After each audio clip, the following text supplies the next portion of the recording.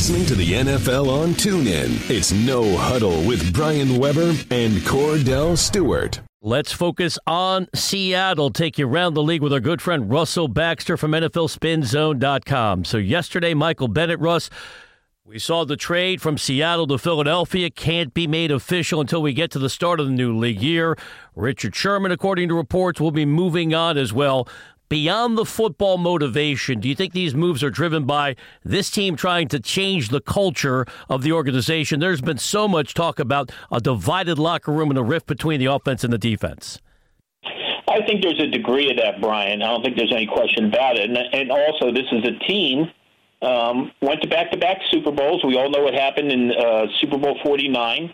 But more importantly, the last 2 years, this club has gotten away from what made them a championship club.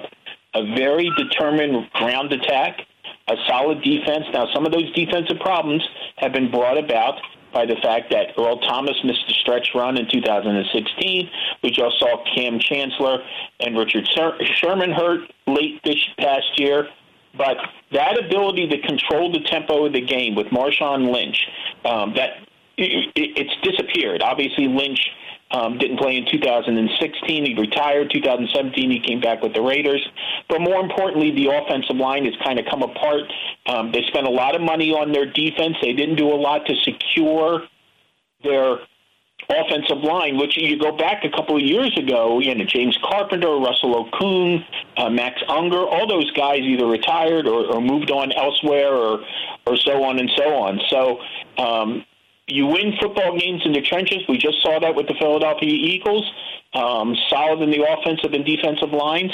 And I think the offensive line issue caught up with them, and then you throw in the other stuff and the personalities and so on.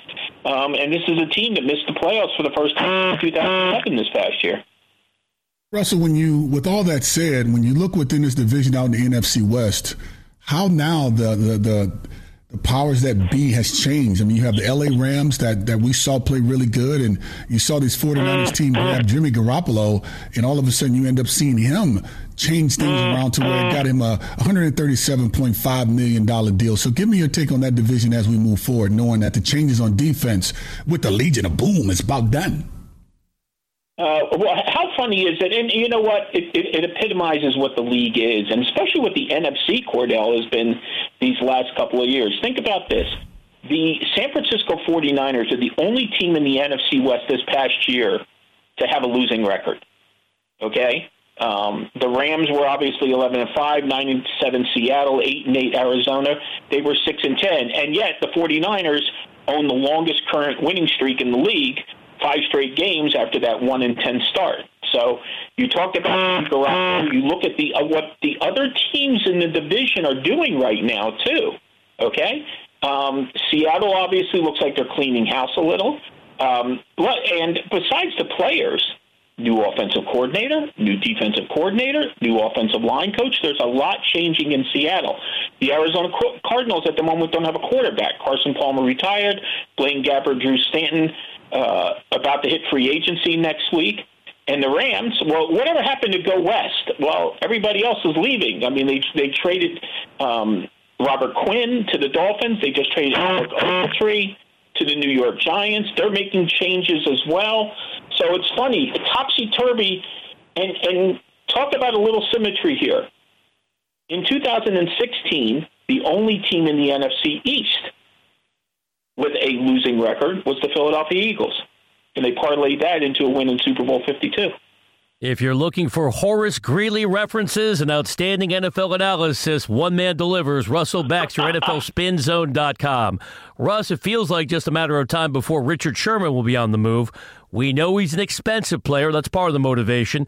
But from a football standpoint, where do you think he is at this stage of his career? Have you seen slippage in his game? That's part of the narrative.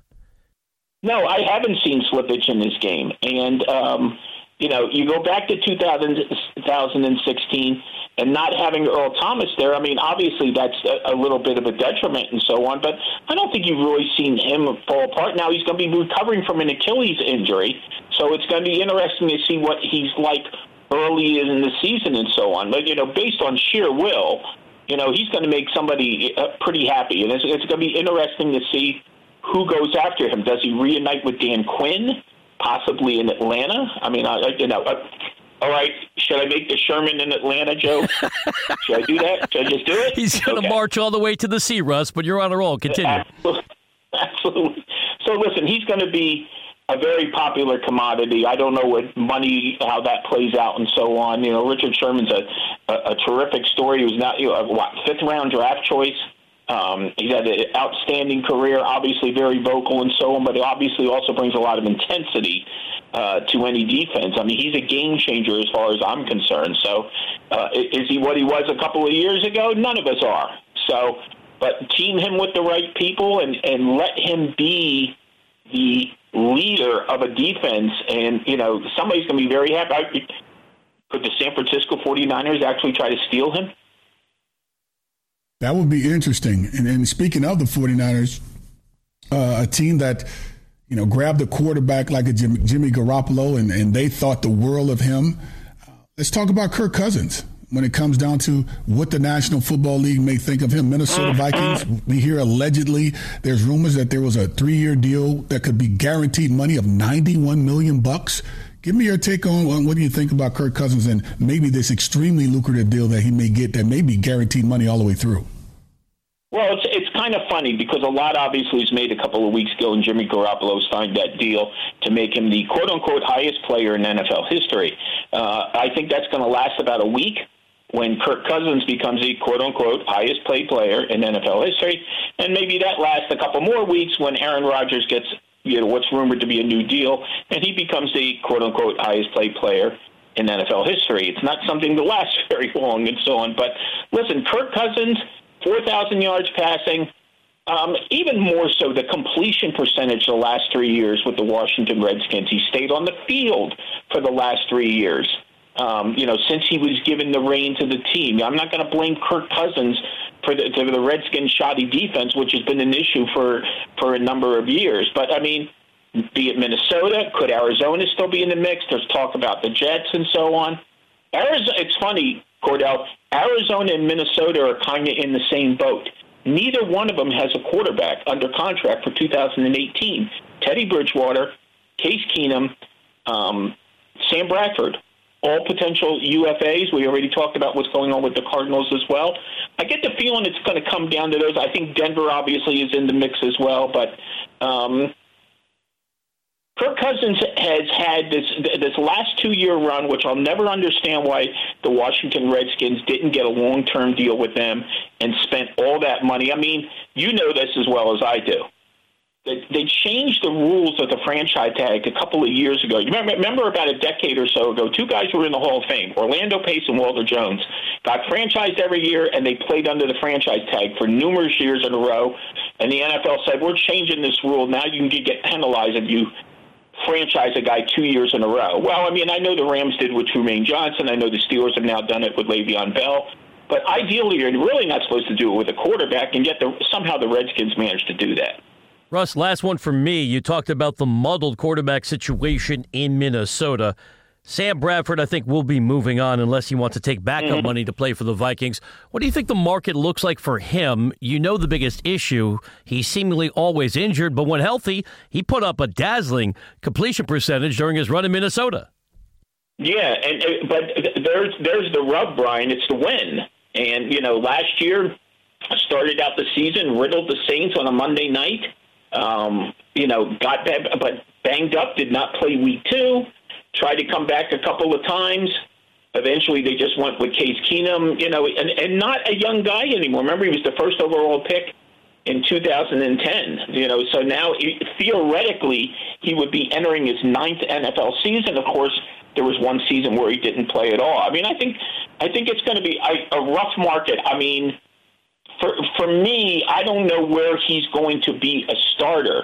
I know some teams are interested in Teddy Bridgewater as a starter. Obviously, Case Keenum, I think, will get that look-see as well. I wouldn't be surprised if the Vikings lose out on Kirk Cousins, for lack of a better word, that Teddy Bridgewater becomes the guy there. Remember, he was there when Zimmer was there the first couple of years. Now, I'll also throw something out that I wrote this morning. Let's not forget that Teddy Bridgewater has basically played no football for 2 years. It would be nice to see him back on the field and a little sustained. So I'll just throw this out here. Norv Turner is now the offensive coordinator for the Carolina Panthers, and the Panthers might be looking for a backup quarterback. Could Teddy Bridgewater wind up in Carolina, kind of helping out Cam Newton? Although it's funny, Cam Newton might be helping out Teddy Bridgewater. Cam Newton's been in the league longer. But it might be a chance for Teddy Bridgewater to get a little more football under his feet. Things that make you go, Russ, as always, a pleasure. I love the Horace Greeley reference, so I was trying to come up with the Mount Rushmore of Horaces. I got Horace Mann, of course, Horace Grant, Greeley. I need one more. Can you help me? Oh, boy. This is probably like a Horace Bull question. Horace. I don't know. How about a Horace line? Okay, a horse is a horse, of course, of course. Thank you, Russ. We'll chat with you down the road on the NFL on TuneIn. You got it, guys. You've been listening to No Huddle with Brian Weber and former Steelers quarterback Cordell /Stewart, live on the NFL on TuneIn. 20, 15, 10, 5, touchdown. The National Football League is on TuneIn.